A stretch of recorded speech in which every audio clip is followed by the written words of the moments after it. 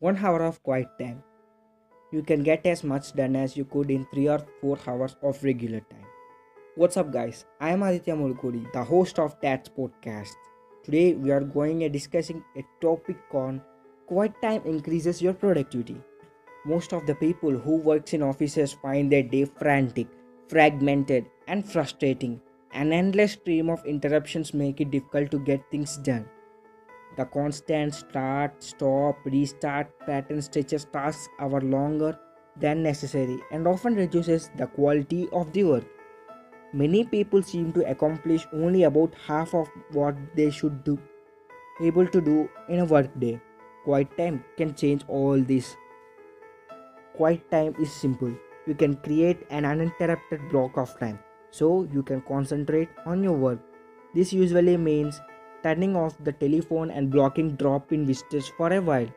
What should you do during this quiet time? Think, plan, and get organized. Do analytical work, write reports, or work on projects that require creativity. One big plus is that in 1 hour of quiet time, you can get as much done as you could in 3 or 4 hours of regular time. Most people these days favor quiet time, they just don't know how to find it. You won't just find it, you have to make it happen. Close your door, turn off your telephone, find an empty conference room, go to the library, do whatever you must. On the other hand, be careful not to abuse the quiet time concept. You cannot isolate yourself all the day. But most of us can afford to be available for a hour or so once or twice a day. Test it and see yourself how to make it work best for you. If you are courageous, you can even create group quiet time so lots of people can benefit.